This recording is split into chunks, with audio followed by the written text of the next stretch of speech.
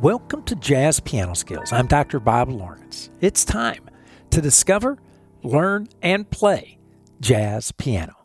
Well, last week I released part 1 of my interview with jazz pianist, arranger, composer, educator, and film coach Liz Kinnan. And today you get to enjoy part 2 of my interview with Liz. Now, if you have not had the opportunity to check out last week's show, I want to encourage you to make the time to do so. Liz is a dynamic and passionate individual and musician whose journey is just simply remarkable. The musical path that she traveled is quite honestly one of the most inspirational stories that I have ever heard. And I have no doubt that for all of you who have listened to last week's interview, I have no doubt that after listening to Liz, you walked away with an enormous amount of hope about your own musical dreams and aspirations. So today, we get to hear what Liz has to say about jazz education as a teacher and as a student. Once again, and you will soon find out, her insight into teaching and learning is profound and, yes, motivational. Now, both the audio and video formats, of course, are available for this podcast episode. And, of course, you can listen to the audio version of this episode through any of the popular podcast directories, such as iHeartRadio or Spotify, Apple Podcast, Google Podcast, Amazon Music, Pandora, and the list goes on and on. Or you can go directly to jazzpianoskillspodcast.com, where you can also watch the video of the show, which I strongly recommend. It was true last week. It's true once again this week. I am beyond thrilled to welcome back to Jazz Piano Skills, Liz Kinnan. And I use baseball terminology sometimes, or sports terminology in my teaching, in lots of ways, because baseball is baseball and books and nature. Besides music, give me baseball, books, and nature. And so sorry about the Dodgers this year, right? Right. What happened there? So I don't know. Well, who knows, right? So, well, I'm right with you. So let's talk a little bit about education, Liz. You're currently on faculty at Colburn, right? Yeah. So tell us a little bit about the school and your faculty position there. Okay. Let's see. So I taught at Dick Groves. Then the school closed for about 10 years. School closed. I was freelancing, doing some teaching on my own. I got a call from somebody at Colburn saying, we need a jazz piano teacher at Colburn. I think you would be great. I think you should apply. And I said, great, because I think at the time I was taking my son over there for like string orchestra or something, and the place was very impressive. Beautiful facility, great, really great, except you have to drive downtown, so that commute is bad. Right. But I thought, wow, I really miss being a part of a community in terms of faculty. Like at the Dick Grove School, it was a community. It remains a community to this day. Anybody that went there or taught there, there's a Facebook alum page, and it's just everybody that ever had anything to do with the Dick Grove School feels like they were lucky and had something special. So wow. I missed that, and I wanted to be a part of a community. So I thought, yeah. So I said to him, do you need a degree? And he said, yes, we required a degree. And I said, well, I don't have a degree. That stinks, I don't have a degree. And he said, I'm so sorry. You would be great, but yeah, you need a degree. So I was really, really soul searched about that. And I thought, wow, I would be good. And what am I going to do about this? And I really thought about it, and I had dinner with a friend, and she just looked at me and she said, you have to go back and get a degree. You don't want to ever have to lose a job you deserve to have or you want because you don't have a piece of paper. You got to do it. I was like, God, my kids were like, maybe they were 8 and 9 or 7 and 8. Yeah, they were something. Right. And I was working and I was doing this and running. And how am I going to But I thought, Wow. you just got to make it happen. So I had very few credits, but the local Santa Monica College and West LA College, I took classes. I was in class with people half my age. I just went, and I got to get these lower division classes. I had to take math, college algebra. I had to take all kinds of stuff. And I did it. Oh my And then gosh. I was like, okay, now I have to transfer somewhere. I had a long road, So Holy I moly. started thinking, well, I'm working, and I'm not willing to give up the work, and I'm not willing to give up time being a good parent to my kids. So I I Right. looked up online programs. So there was an online program at Cal State Dominguez Hills, which is not too far from me. I also couldn't afford the time to go drive somewhere and park and do Right. and all of it. Right. I just Right. couldn't do it. Right. So they had two online programs at the time. I don't know what one of them was like out of the question. The other one was called Applied Studies. Applied Studies. Boy, that's specific, right? I'm What in. is that? It's a Bachelor of Science, but it's online. It's a degree. It's a degree.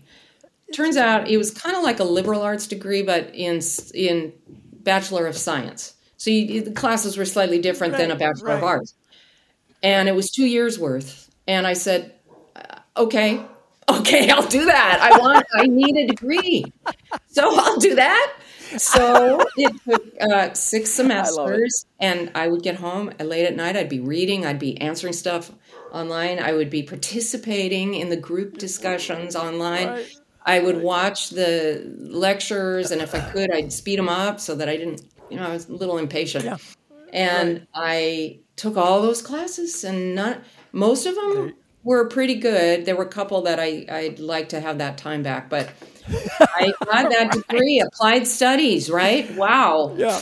What is that? Right. You And got it. I Bachelor of Science and Communications minor. So coincidentally, about 6 months after I finished that, I got a call from the same person at Colburn that said, we have that opening again, and I think you'd be great. And I said, that's great, because I got a degree. And he said, oh, we no longer require it.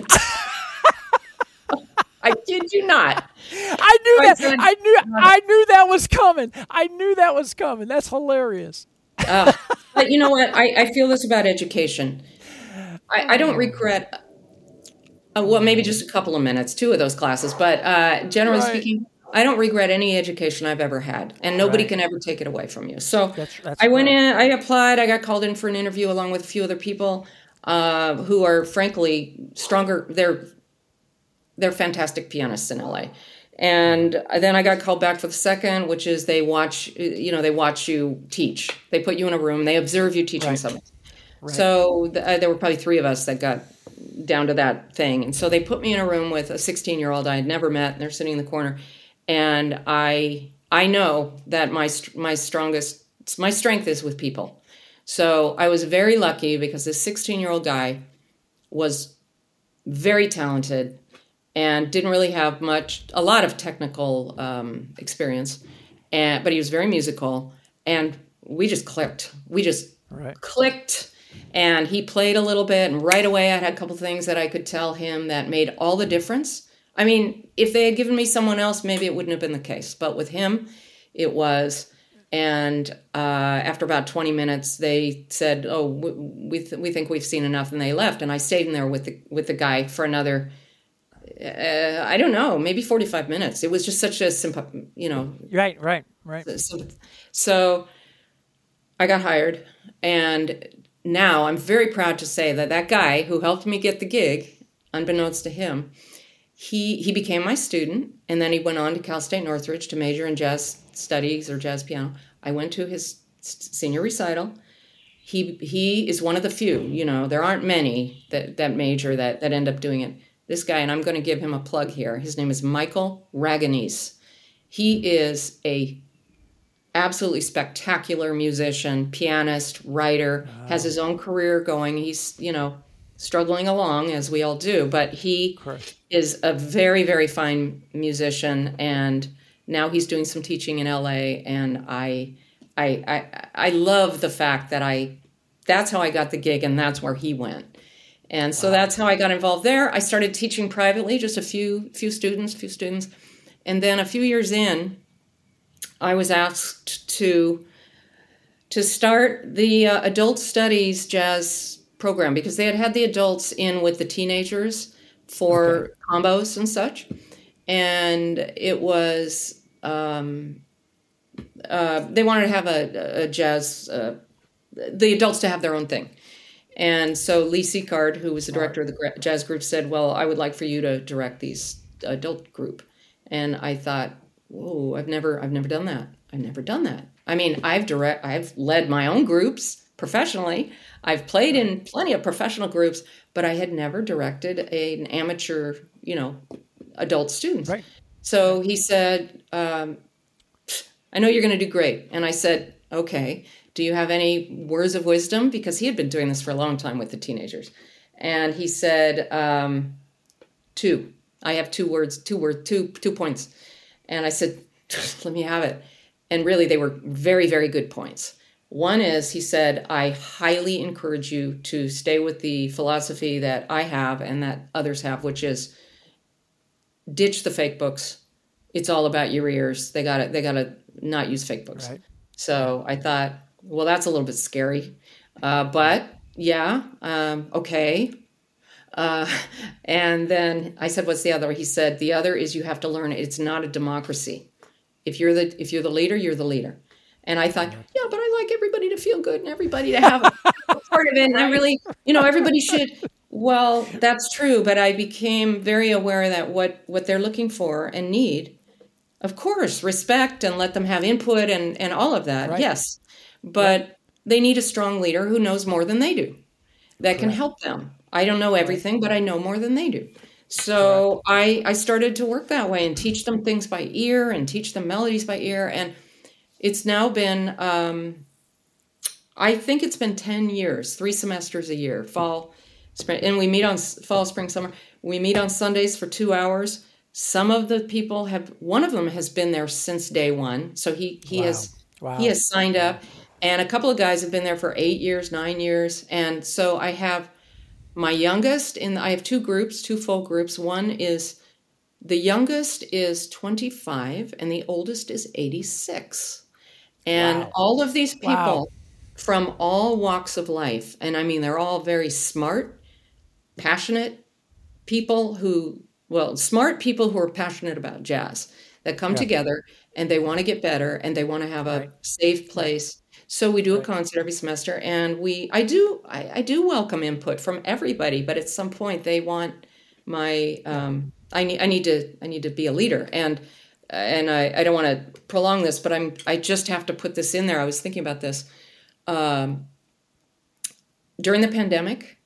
Yes. Which was, anybody who was teaching at the time, I still look back and I just say, wow, I'm so glad I woke up from that whatever. It was such a sudden thing that, oh my God, that I had always avoided teaching over the internet or over Skype or anything like that. I just avoided. I always said, no, thank you, I'm sorry, it's not my thing. Right. And then it came to, well, it has to be your thing or you are unemployed. So I figured it out, and I got the good mic, and I got the overhead camera, and I did all that stuff. But like, what am I going to do with these ensemble groups? The whole reason they sign up, the whole reason they sign up is to play together. How am I going to do this? And I had some very technical people who said, well, look, there's this software out there, and you can do this. And I thought, well, this guy is technically very advanced, and a couple of people are, but most of them they can barely even, a USB mic, what's a USB mic? And the timing and the delay and the sound and no. So I had to figure out a way to facilitate that. And I'm so proud of all of them and of myself for having found ways to do that so that they all became stronger musicians and found ways to do it. You know what that did, Liz? When you have to articulate your convictions, not just show your convictions by sitting down and playing. When you have to actually articulate your convictions, which we were forced to do when you go to a Zoom lesson or online. Now your words become really, really important. Really, really important, right?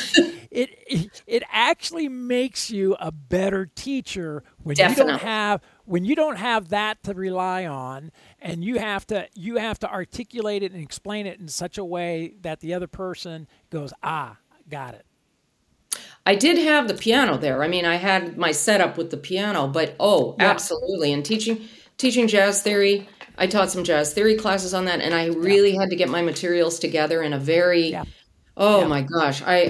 My family at the time, my son was living here too, and they were just like, you never stop working. You're always either teaching or preparing or doing follow up. I said, I know, but I don't know any other way to do it right now. Right, And with the groups, the right, drummers dropped out. But other than that, everybody else stuck around and we found a way to find value. What I found was that in the projects that we did, and we did many, and they all say that they became stronger musicians, and I know they did. yep, And one of the yep. reasons is they were forced to listen more, to listen Correct. to Yep, yep, music and to listen to themselves yep. because they all had to Right, record themselves with backing track with some guidelines and right. this and that. And then we listened together to each person's, Yeah, thing that they did that yeah, week. And yeah. I did a lot of research so that I could bring them really Yeah, interesting content that was right. they may not have thought of, and so I learned a tremendous amount myself. I learned it in a literal way rather than just sort Mm, of abstract. I know this right, is there, but I was forced, as you say, your right. words are you. Yes, So important, yes, so important. yeah, and So, so that's the silver lining to that experience. yes, yes, that is indeed. So, okay, so let's talk about the student a little bit. In your teaching experience, what have you come to kind of realize the biggest challenges, the biggest struggles that somebody when they go, they get bit by the jazz bug, they want to start learning how to play jazz, like say jazz piano. What what have you found over the years in teaching are some of the biggest hurdles? Some of the Mm. biggest hurdles that students have to deal with when they finally go full speed ahead and they're going to learn how to play jazz piano. Well, that's a great question. It's a big question. It is. Um, One of the things that I learned, it didn't take me long to learn this, but there are no two people that are alike. There are no Right. two students that are That's alike. right. That's right. I have, I have, and continue to try to find new ways, Right. always, to look at the same thing through a different window, depending on who the Right. person is. Right. One person is going to respond to these words and this demonstration. Somebody else just doesn't get it. You have a Right. group, I mean, in a group setting, that's one thing. In a private setting, also. I mean, you have people who are very rhythmic, naturally Right. rhythmic. They get Right. it. They just get it. Um, but have trouble maybe hearing pitches or identifying harmony or whatever. But they got it with regard to the rhythm. Those are the easy ones. And then there are some that are, I mean, they have perfect pitch. They play great classical piano. They have more chops than I ever will. And it's hard for them to, it's a fine line whether something swings or doesn't. Right. Right. If they've had a Right. classical, lots of Right. my students have had a classical background. I did not. Hmm. They've had technique. I did not. I mean, didn't have training. I had a very, very unconventional background, and I had certain things that came natural to me that I was very, very lucky about, and other things that I still struggle with. But Right. I think that so the first thing is to just sort of assess, make sure they want to learn. I've Right. had only a few over the years, who they really weren't very interested, but maybe their parents were interested in them becoming a Hmm. musician or jazz musician. Hmm. Hmm. And there have only been a couple of times in many, many years where I've said this isn't working because I mean I've pulled every rabbit out of every hat trying Right. to Right. inspire, trying to motivate. And it's just they just don't want to be here. They don't want to do it. They're Yep. not ready for Yep. it. And I Yep. have to say that's happened 3 times in 20 years. Yeah. And one of those, I got a call back from that kid. Well, he was a boy at the time. He was young. He was about 12, And I don't usually, now I start maybe somebody around 12, 13, but he called me when he was about 20 and he said, I want to tell you, I feel like I wasted, like, I'm so sorry I didn't listen, like I wasn't ready at the time. Right. I've thought about it so many times. I said, you just made my year. Just Yeah, hearing right. him say that, because I kind of felt like a failure. Like, Right. what? How come I can't? Right. So I guess because a lot of my students come to me after having a classical training, they want to learn to play jazz. So I say, well, who do you listen to? Well, sometimes they don't really have a very clear answer, or they say something that I don't feel is particularly jazz, like new agey stuff. Yeah, right. And so then I say, well, so what makes you think you want to learn to play jazz? What do you think jazz is? And so I hear what they have to say, and then sometimes I will play a couple of different kinds of jazz. I'll say, well, you could have jazz, something bluesy like this. I'll play a blues in a couple of different styles, or you could play this. I'll do like a bebop kind of a thing. I said, or this, maybe a Bill Evans kind of a thing. So jazz, but the essence of jazz really is improvisation. Mm-hmm. And many of those classical players are afraid to play, quote, wrong notes. Oh, yeah. So I always say, what is the worst that's going to happen? Is lightning going to strike you dead if you play a note that doesn't sound good? Right. And of course, there's the Miles thing. There are no wrong notes, and you just say it depends on what you do afterward. And I know, and that's true. And he could pull it off no matter what. And most experienced jazz musicians can absolutely pull that off. Right. And I'm full of examples of that. Yeah, right. I mean, I can, like, this guy did this, and I did that. Right. Yeah, even yesterday in a lesson, and I was working on a monk tune, and it was an F7 chord, but the downbeat, beat one, was an E. So, like, how do you? Well, I said, well, listen to it. It sounds great. So, I guess it's not wrong.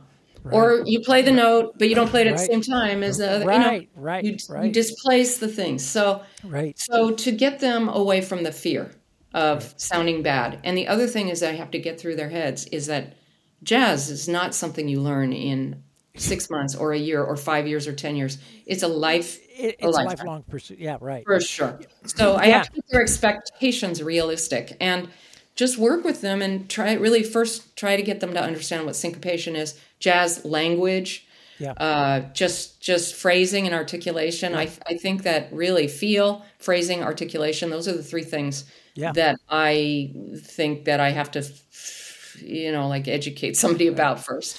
Yeah, well, you bring up so many good points. Oftentimes when students come and I meet with them, their first lesson, I always say, so you want to study music? And they go, yes. And I go, so then tell me, what is music the study of? And they kind of look at me like a deer in headlights. I said, well, if you want to study something, I think you probably already have a pretty good idea what it's the study of, because if you didn't know what it's the study of, why would you want to study it?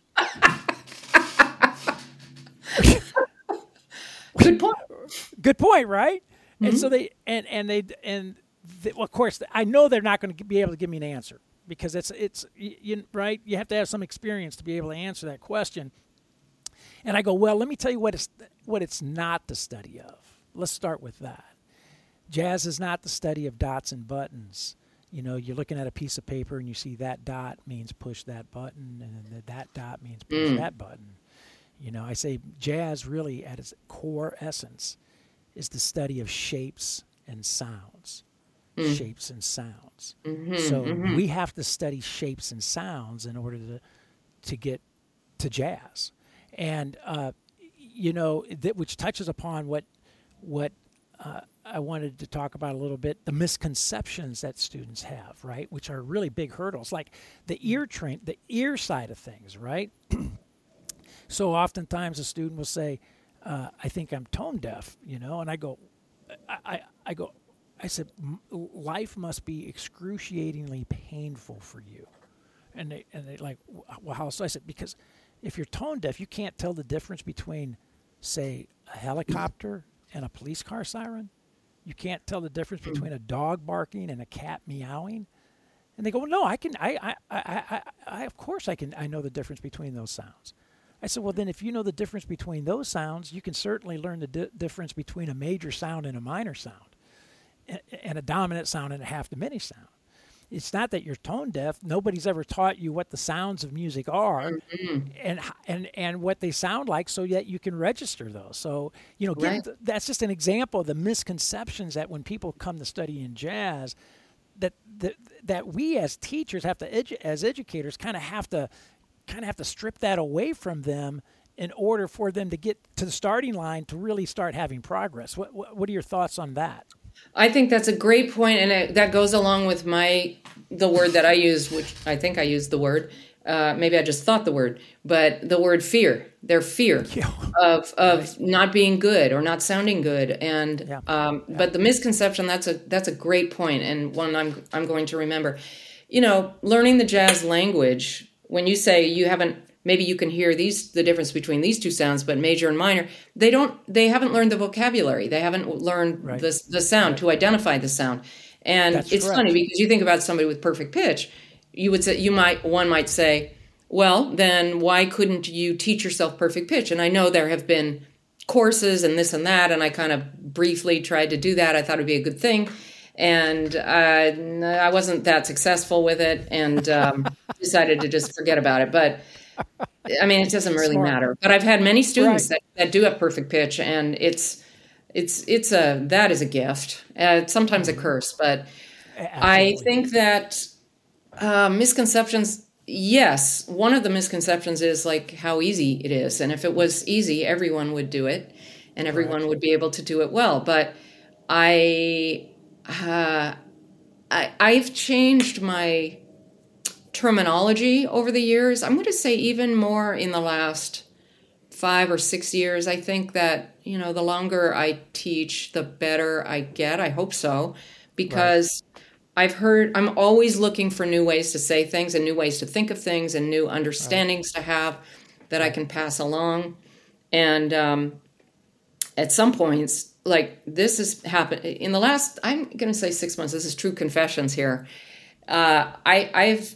I have thoughts about, I have bins of great books, like great books by the greats, some of whom you've had on your shows.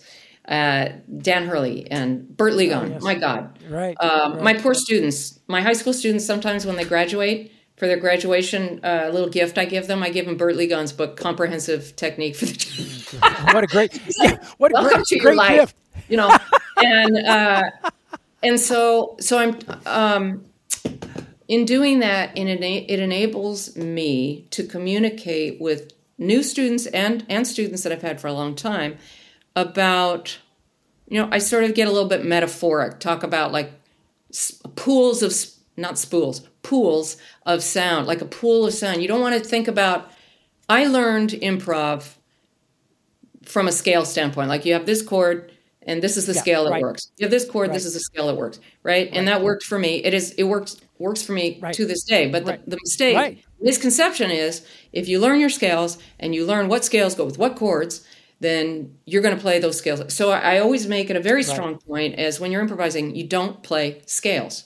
Right. The scales are not for that. The scales are the notes that are compatible with that chord. But that's correct. It may not be in that particular context, or you can go away from it. So I think of a scale as a pool of sound, this particular sound and personality.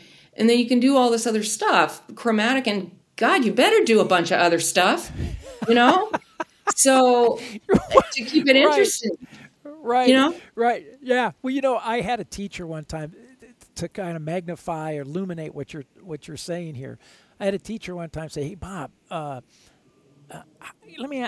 How do you teach students to play wrong notes right?" Right. And I said, "Oh, well, that's easy. That's easy." And he said, "Well, how so? What's the answer?" I said, "Well," to teach students to play wrong notes right. How about this? Teach them to play the right notes right first. then we can worry about the wrong notes, right? And what you're talking about with the chord scale relationships are about learning the right notes so that the wrong notes are illuminated so that you can utilize them correctly in conjunction with the right notes. But if you don't know the right notes, you can't identify the wrong notes. I mean, right? Yeah, every once in a while I'll get a student who is a little resistant to, again, it's like, why are you here if you're not really looking for information and many other things, inspiration and all that stuff. But and I have had students, and I have one right now who I feel like my job is basically just to stay out of his way, because there's so much going on and he is not interested in learning some of the things that I'm best at teaching, but there is something going on in there. He's not ready to hear it. That's what it is. Right. I've learned that. Sometimes people are just not ready, no matter how important it is and how important it is. I know that they learn this certain thing, and how, no matter how impatient I am for them to learn it, they may not be ready to hear it at that point. Correct. And I think that is some wisdom that I've come to in I'm going to say even the last 5 years. So I think that this particular student of mine right now, is growing in ways that he needs to grow right now. Right. And they're wonderful ways, really, that he'll get to the other stuff. Yeah. But right now, I can't stand in his way of what he's ready to learn right now. Yeah, that's, and here's another misconception, I think, a lot of times with students. It's hard for students to hear this, but I think we all fall into this camp, Liz. I mean, in our own development, we all fall into this camp, right? I'll before I tell you what I'm going to say, I'll back up a second. I remember when I was finishing my doctorate degree at North Texas, and I was doing my dissertation, and my major professor, Dr. Froelich, German, didn't mince words. She was tough cookie, and she would X out. I would take in some of my best writing, and she'd go X it out, right? And I finally said, I finally had enough. And I said to her, stop. I said, I'm not rewriting that. I'm not doing it over again. It's done. And she looked up at me and she said, oh, my dear Bob. She said, stop falling in love with your words. I said, whoa. Now let me bring it back to jazz education and jazz pianist. So oftentimes, students, me included, think we're better than what we are. So stop falling in love with what we think is so good, and be comfortable enough with stepping back, with going back in order to be catapulted forward. Right? I tell students all the time, we have to go. You can't, unless we pull back, you can't get launched forward. I'll give you a good example. I have a student where I'm saying, look, I want you to play these changes in time with your left hand, like a Freddie Green chink, chink, chink, chink. I want you to go chink, chink, chink, chink. And then I want you to, in your right hand, I want you to just keep it simple, improvise or play this melody over the top of this time going on in your left hand. Well, they can't do it. They get all mad. They get all frustrated. And then they try to tell you that they can do all this other stuff, but they can't, for some reason, they can't do that. And I'm going like, sooner or later, you have to just embrace, you know what? Maybe I better go back to just some of this fundamental stuff. Yes. And work on these fundamental skills of being able to illuminate time in my left hand and be able to play against that time in my right hand. Maybe that's a big time skill that I actually should learn. He's not taking, it's important, right? And so I think it's a challenge for students to always go, you know what? It's okay for me to go back. Yes. Which is really going to actually catapult them forward. What are your thoughts? Right. Yeah, the foundation.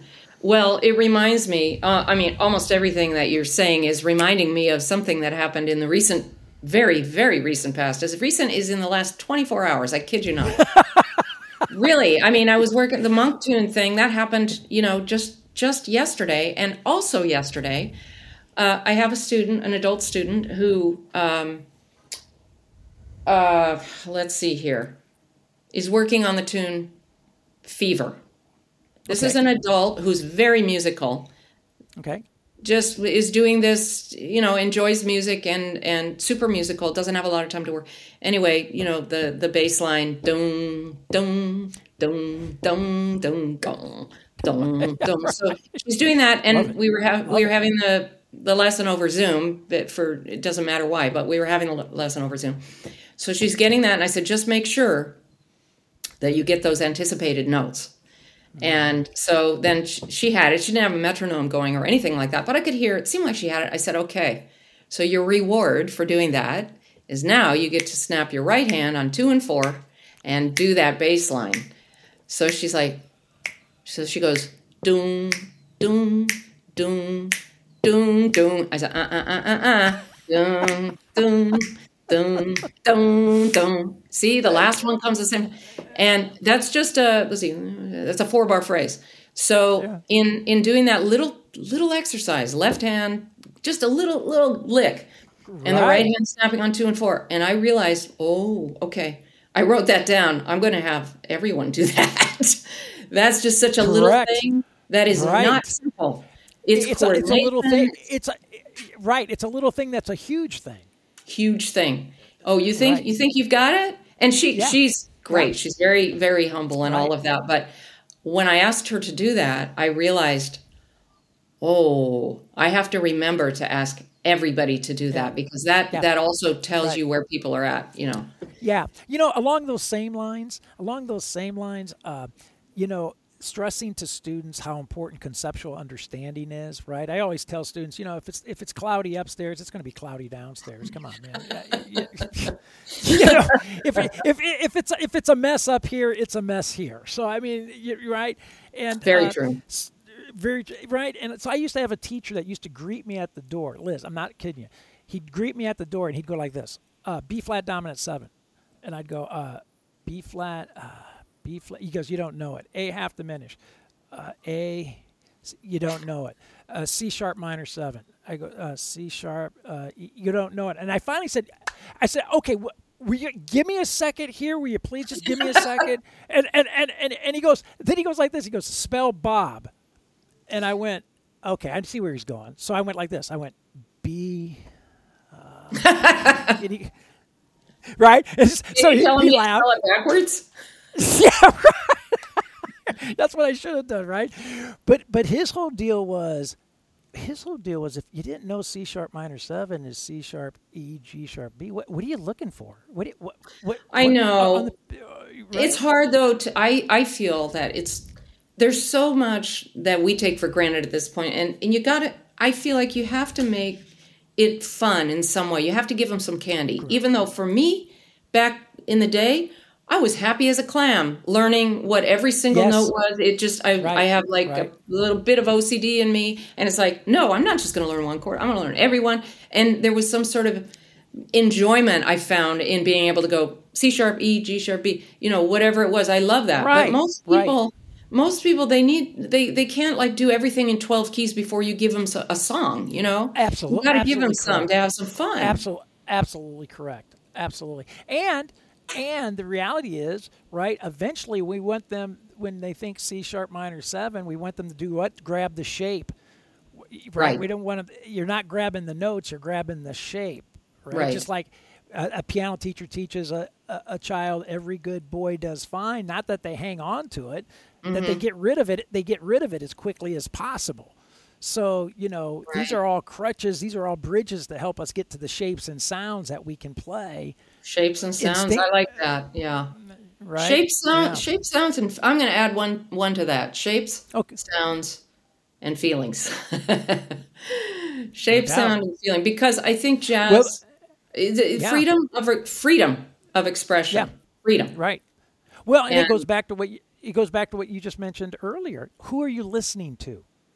Right? Well, that's right. That's why that question is so important, because that's going to lead you to those feelings. Mm-hmm.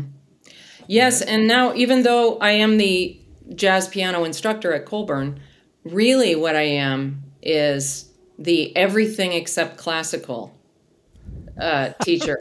Because I have people sometimes, they want to come and they want to learn how to sing a Beatles song and play with accompanying themselves, singing and playing a Beatles song. Yeah.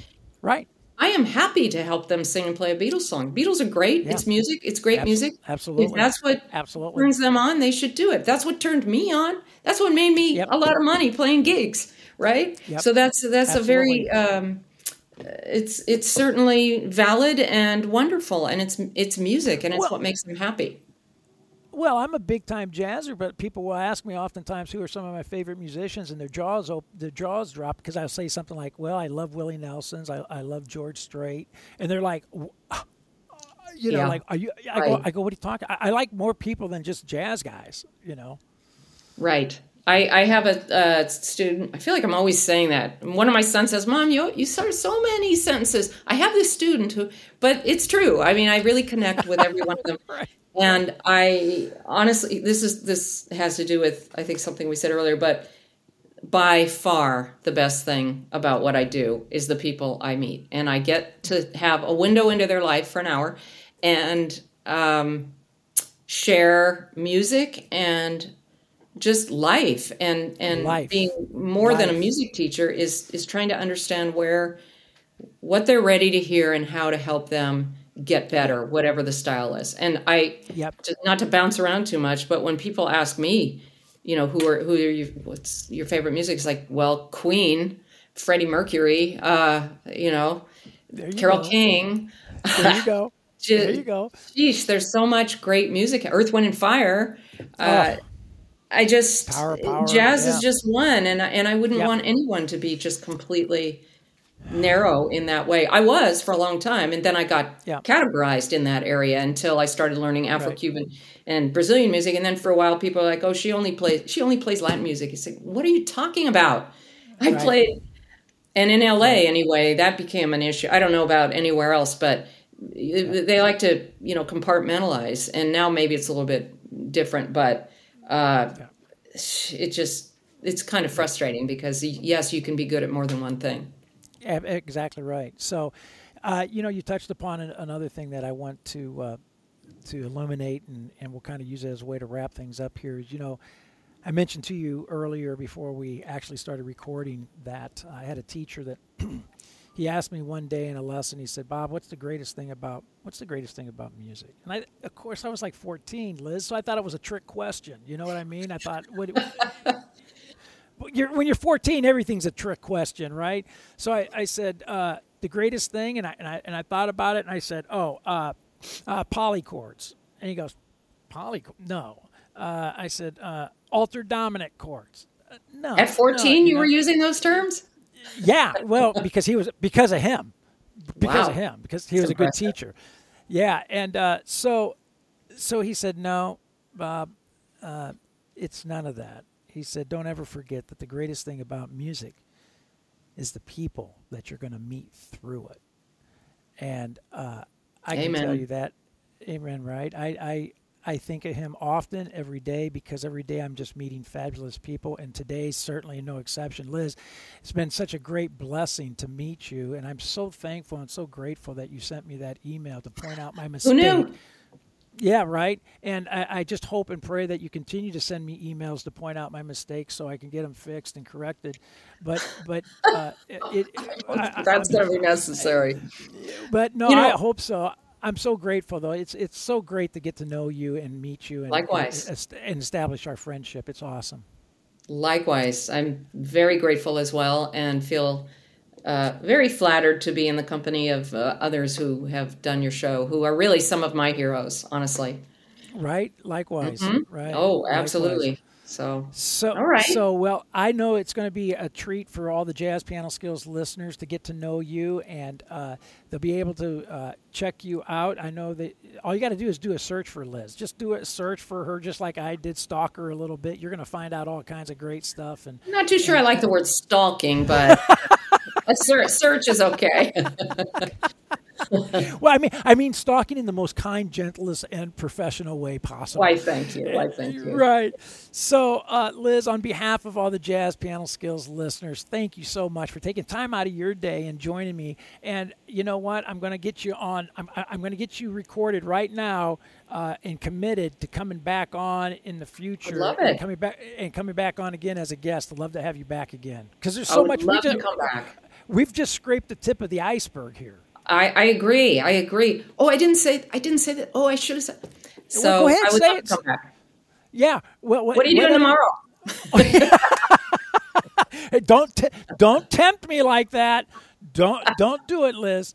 So anyway, oh great. It's been wonderful, Liz. Thank you so much, and I look forward to our continued friendship, and I look forward to having you back on Jazz Piano Skills. As do I. Thank you, Bob.